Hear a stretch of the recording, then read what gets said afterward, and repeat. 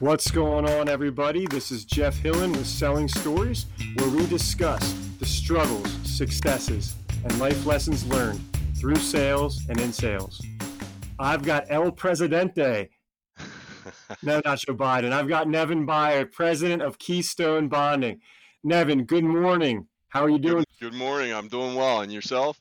I'm doing great. Listen, Nevin is a busy guy, and the only way I could flag him down was to do a 6:45 a.m. on a Saturday. Nevin and I knew each other going way back. Actually, the start of my sales career, and he was a mentor to me. So, Nevin, without further ado, I like to start off some random questions. One I have for you is, do you know or remember the greatest sale you ever made and the lesson it taught you? It's interesting you asked that. As salespeople, and I listen to your podcast, we're kind of addicts in a way. Most salespeople believe that their greatest sale is the last one they made. They're all great. I've worked in the automobile finance business, home commercial finance business. I've worked in the surety bond business. But my first job out of college for about 6 months, I worked at a car dealership. And they had a Volkswagen Corrado on the lot, brand new. It was a beautiful car. It was black with tan interior and had every option that was offered. It was a 93, and I graduated college in 94. The 93 hadn't sold because it was a $28,000 Volkswagen, which back then was a ton. I didn't know any better, but I knew to qualify and a young guy came on the lot and said he'd been working 2 jobs saving for this car. And I said, oh, okay, so you've got money. And he pulls out his bank statement. He shows me his bank statement. And he said, yeah, I got money. I got to finance some of it, but I've got money. I'm like, you got a driver's license? He's like, yeah. I'm like, you want to drive it? He said, sure. So we went out and drove it. Of course, he loved it because that he wanted that car, and he paid full price for it. To him, it was very valuable because it was the last new one in the country. I didn't think anything of it, but the sales manager said to all the salespeople in the dealership, there's probably 10 of them, hey, this is what happens when you put fresh eyes on something. Here comes this new guy and comes in and qualifies as buyer and keeps moving. The lesson is everybody's your customer. Money's all green. Don't judge a book by its cover. This guy knows what he wanted. As long as you were able to just keep that process flowing in a way that made it easy for him to say yes continually, the situation didn't have to be like, man, you don't want that car. Why don't you look over here? Yep. You get him in that car and you got him behind the wheel and did all the right things. Yep. If you're asking qualifying questions, if their head is shaking up and down, they're nodding up and down, and you never get a no, you're going to make a sale. You don't have to convince them. If you know that, don't keep talking. Just get them to the signing table and get it done. They want to buy. They don't want to be sold. They're educated enough to know what they want. You don't have to educate them on why they're making a good decision. Correct.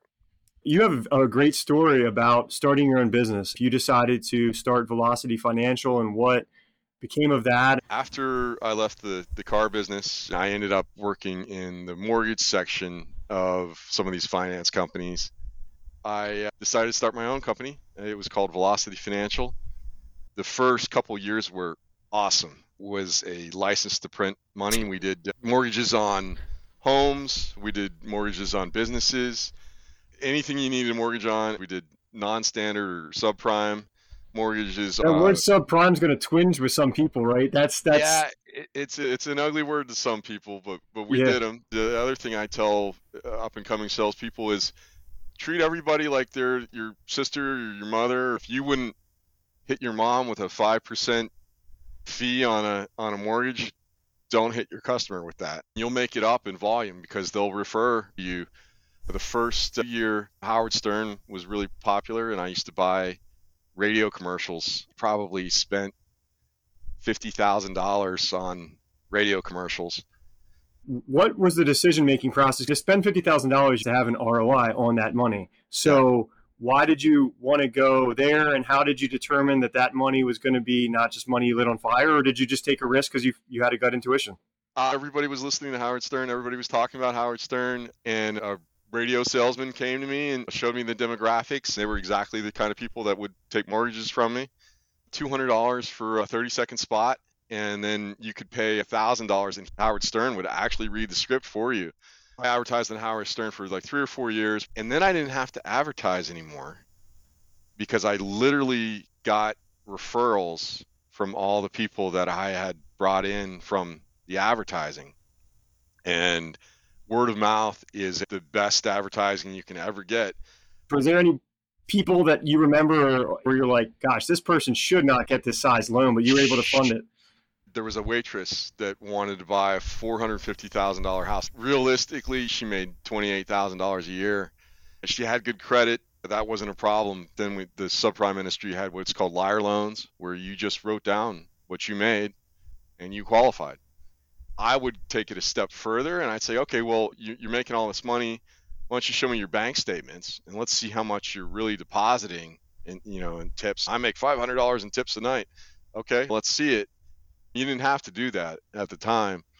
And I just sat her down. I said, listen, you're going to be house poor. You're going to have this great big house and you're not going to be able to go on a trip to South Carolina and you're not going to be able to do anything that you want to do. All you're going to be doing is working to pay for this house. Is that really the life you want to lead? And she got angry for a little bit. And then she called me about 2 weeks later and said, you know what, you're right. I don't want to live like that. Let's just get a smaller house. And so I pre-qualified her for a smaller house. But I found it sometimes you got to tell people what they don't want to hear. But a lot of people in that business at that time were doing really underhanded stuff and they were going to jail. I just refused to do it. I've been married to my wife for 20 years and she says, I'm amazed at how well you sleep at night. And that's because I don't have anything on my conscience. It's important that people hear that because in sales specifically, there's going to be a lot of situations that test the true identity of your character and determine who you really are. It's easy to stand in front of somebody and tell them who you are. It's a difference to be tested through situations that pop up here now and again. And you're going to have that like little devil on your shoulder telling you, Jeff, it's okay. Or Nevin, somebody's going to sell her that mortgage. Why shouldn't it be you? There's that part of you that knows what's right. And in sales, if you've been through it enough and you have the confidence in your ability to help educate your buyer on, put this vision out there. You made it very clear for her what her life was going to look like. She made this decision. And by visualizing that life, figures out, well, I want this house, but I also don't want this to be the rest of my life. Yeah. And the other thing is you're going to see that person again.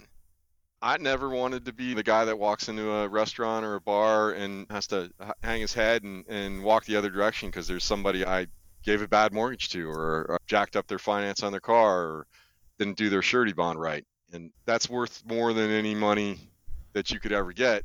The other thing that hits my mind, I never talk bad about my competitors. I can't control things about them. In our industry, if somebody makes a new forklift, it might be a really cool forklift. Like somebody that works in a different state or different country might have developed this new thing that it's like, hey, that's pretty awesome.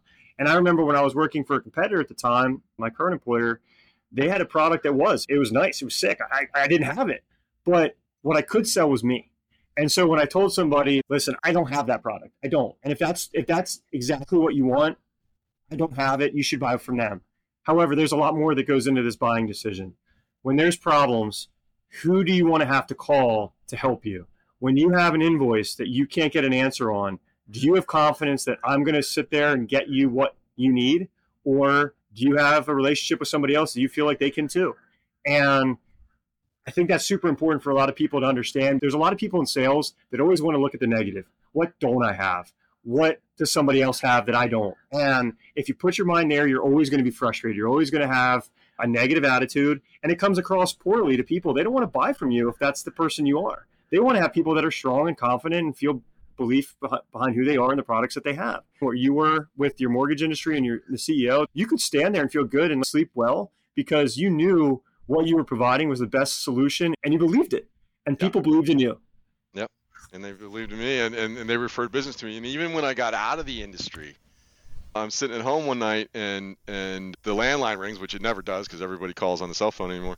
And someone had looked me up in the phone book by name and called my house to see if they could get a mortgage from me. And I'd been out of the mortgage business for 7-8 years. That's amazing. People have been talking now for a while. There's going to be a recession. There's going to be some negative things that happen here, and nobody has a crystal ball. You went through a difficult time as an owner of a company where there was regulations put in place to change your business and totally made you go into a different line. So can you talk about that experience for how changes were made and how it affected your business? Sure. The mortgage industry was awesome until 2008. And then we had a professional organization called the Pennsylvania Mortgage Brokers Association. And I went to a meeting and I saw all this legislation, and it was both sides of the aisle were proposing it on how they were going to basically shoot the salesman for all these subprime mortgages. They were going to make mortgage brokers, but not the banks, just the mortgage brokers, disclose what's called yield spread.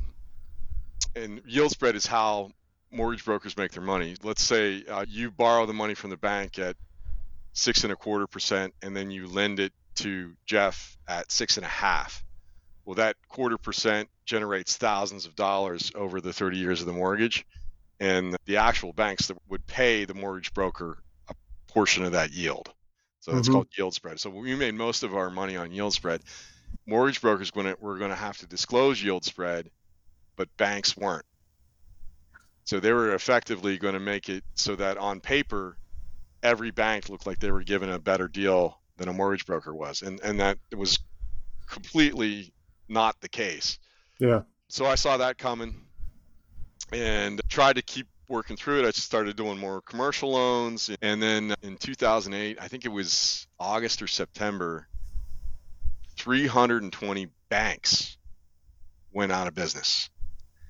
And a lot of those banks were the banks that I sold the mortgages I made to, again, using elementary terms. Yeah. So there's pretty much 5 banks left. Chase and PNC and all the big banks you've heard of were left, and they didn't do the kind of mortgages that I was writing.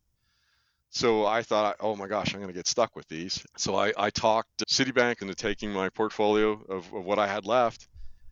And on the same day, kid you not, a woman called me and said, hey, can you analyze a financial statement? Ask me all these accounting questions. And I said, yeah, I can do this and I can do that. And then she said, the last question. I said, what? She said, do you know what a surety bond is? And I've never heard of it. And she said, well, according to this chart, you could write one.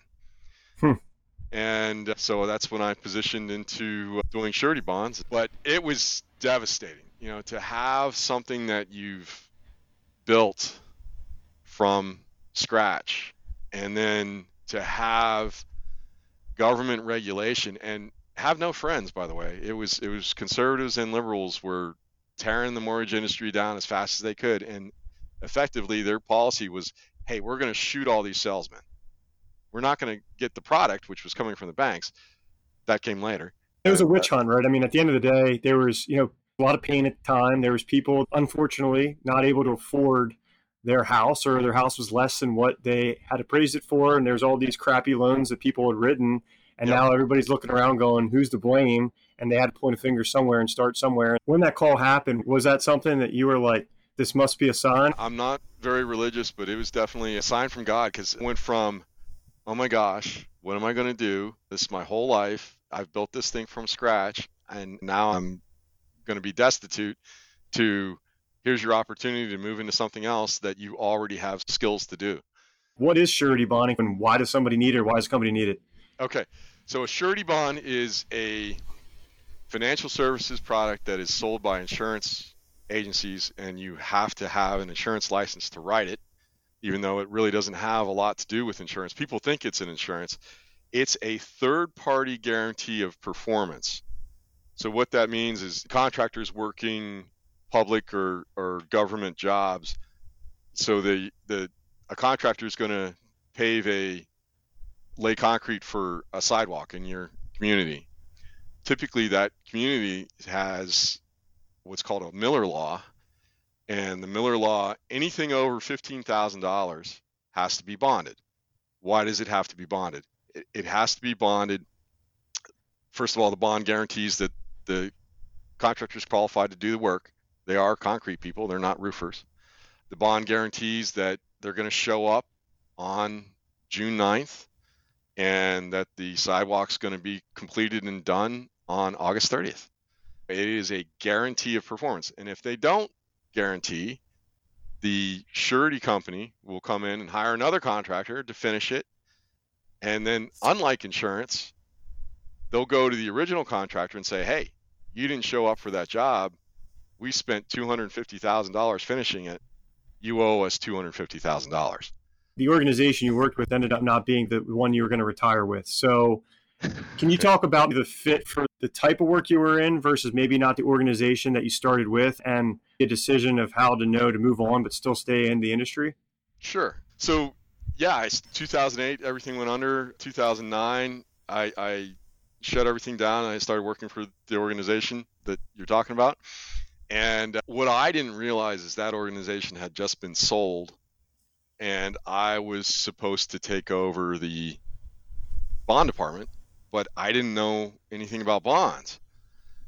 And the person that ran the bond department didn't know or understand that when you sell your company, you're no longer in charge. And you have to do what the big corporate industry that owns your company now tells you to do, namely train Nevin Beyer. And he did not want to train me. I was not his hire. There was a young woman that he wanted to hire, and they didn't hire her, they hired me. And so therefore he just ignored me. So I had to go to school, so to speak. They had a basement full of files. So I would go down in the basement and read bonds and read files and try to learn that way. I went to some privately offered schools and tried to learn that way, and basically got self-taught. And then I made friends with some of the customer service reps that knew bonds, and they taught me some things. And I went to every seminar that I could possibly attend. I remember this is my first job out of college. I had to get my insurance licenses. I had to learn what insurance was. When I was interviewing, it was more like, we believe you have a skill set that would do well in insurance, and sold you on the organization, sold you on the opportunities. And like you said, the business was sold. So things changed from when I had my agreement signed compared to when I actually started. And I remember walking in, and one of the target accounts was the Hershey company. And I'm a confident person. I really do believe if I have the right skills and training, I'm able to go out and do business with anybody. However, I'm just out of college. I don't have my licenses yet. I don't know insurance from, forearm to elbow. I'm sitting there going, I want to be able to get my nose punched by some people that are not the Hershey company. I want to go out and figure some of this stuff out with some people that are willing to understand that I'm not the guru of insurance. They just need somebody to pick up the phone, call them back, make sure the I's are dotted, T's are crossed, and then give me the opportunity to go out for people like that. I think that's where there was some struggles there for me too. Do you think you had the success of your career because of what you had to go through to self-educate, to get yourself going, made a difference? Or do you think you would have ended up the same way if you would have had a better mentor? Wow, that's a loaded question. Well, there was a guy there previously who has a horrible reputation in the industry and did all kinds of bad things in surety bonds. Had he stayed, he left right before I started, but had he stayed and taught me, I might have learned incorrectly. So maybe my self-education taught me how to do things the correct way. But one of the things I discovered when I was doing my basement file reading was that they used to have a company that did bonds for other insurance brokers, and they would actually sign an agreement with those other insurance brokers that, hey, if you let us do your bonds, we won't go after your client's insurance. Perfect. So I went around and started calling on insurance agencies. I figured, well, they know contractors. They have good relationships with contractors. They can just send the business to me. I'll do the bonds. They keep the insurance. They'll be happy. I'll be happy. We'll all make money. So I signed up 10 agencies, and 6 of them were part of the franchise system that I work for now, and I had no idea what it was.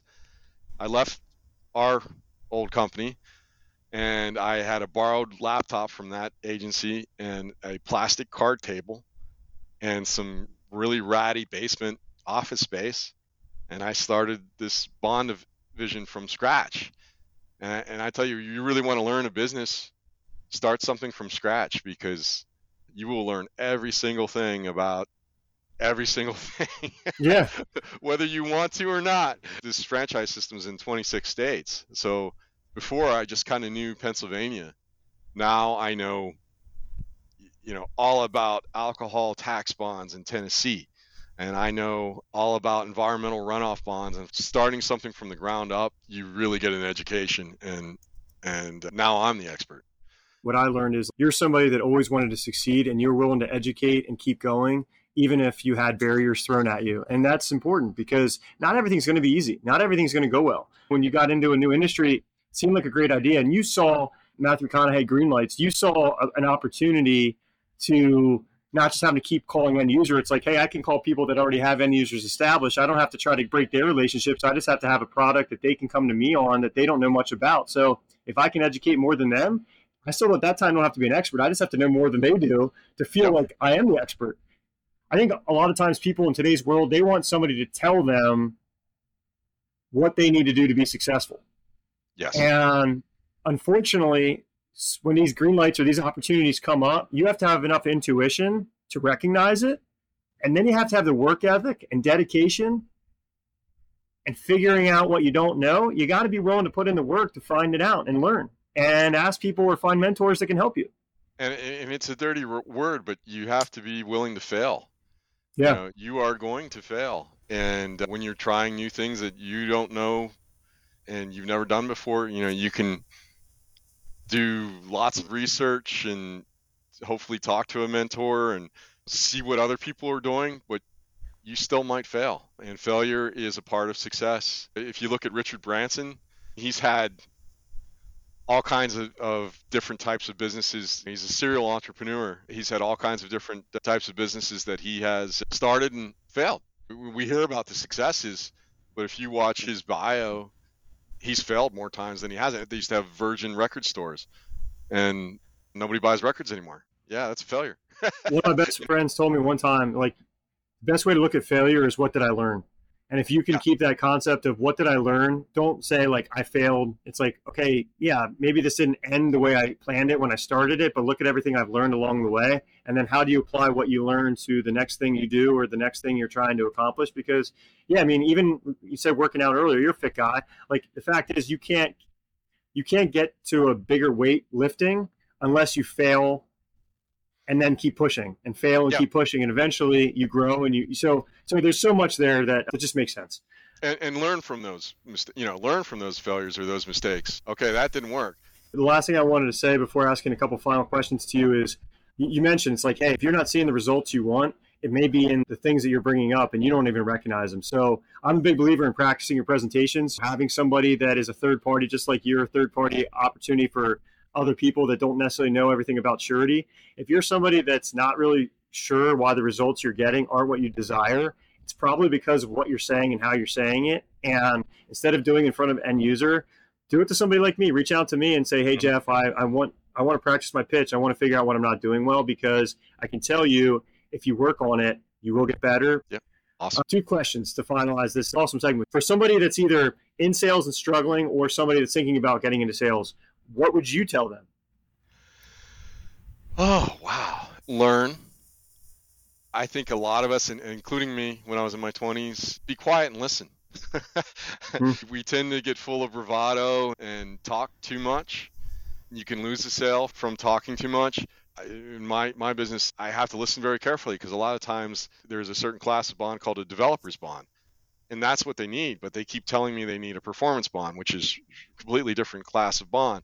So listen to your customer, listen to what they're saying, and find out what their need is. If you can fill their need, the sale is a lot easier.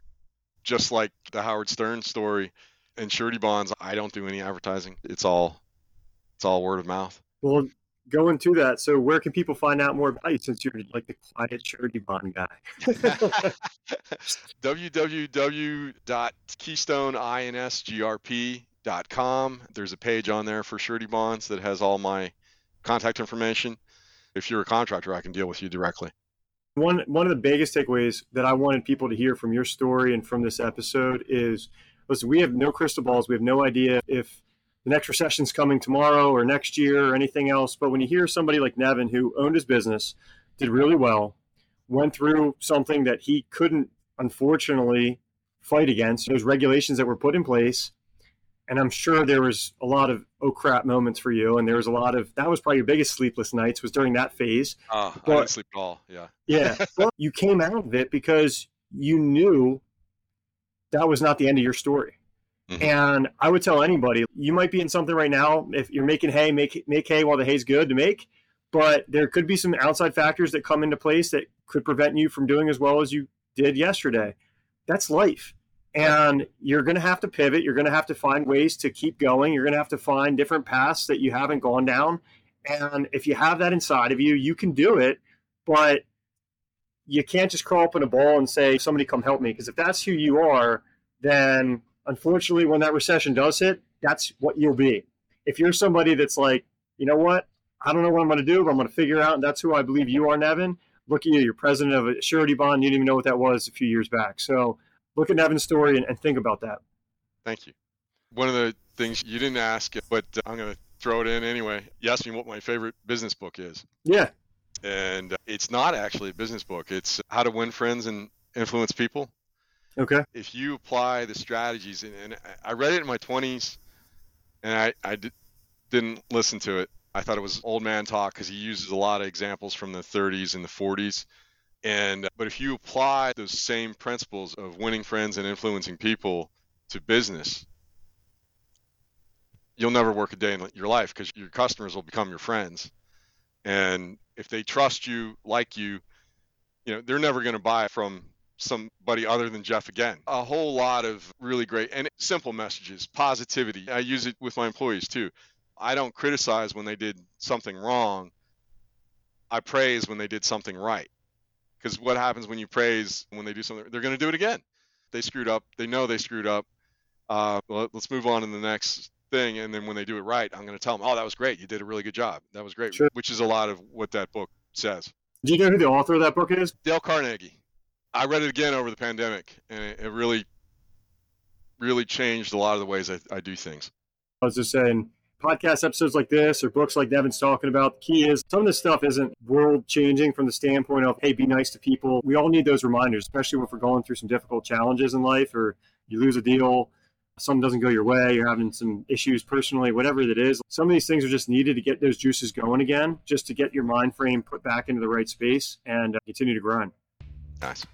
Awesome. So, well, listen, everybody, I know you guys are going to enjoy this episode with Nevin. Nevin, appreciate you doing this. This is Jeff Hill and Nevin Beyer, Selling Stories. Everybody, have a great day. Thanks, Jeff.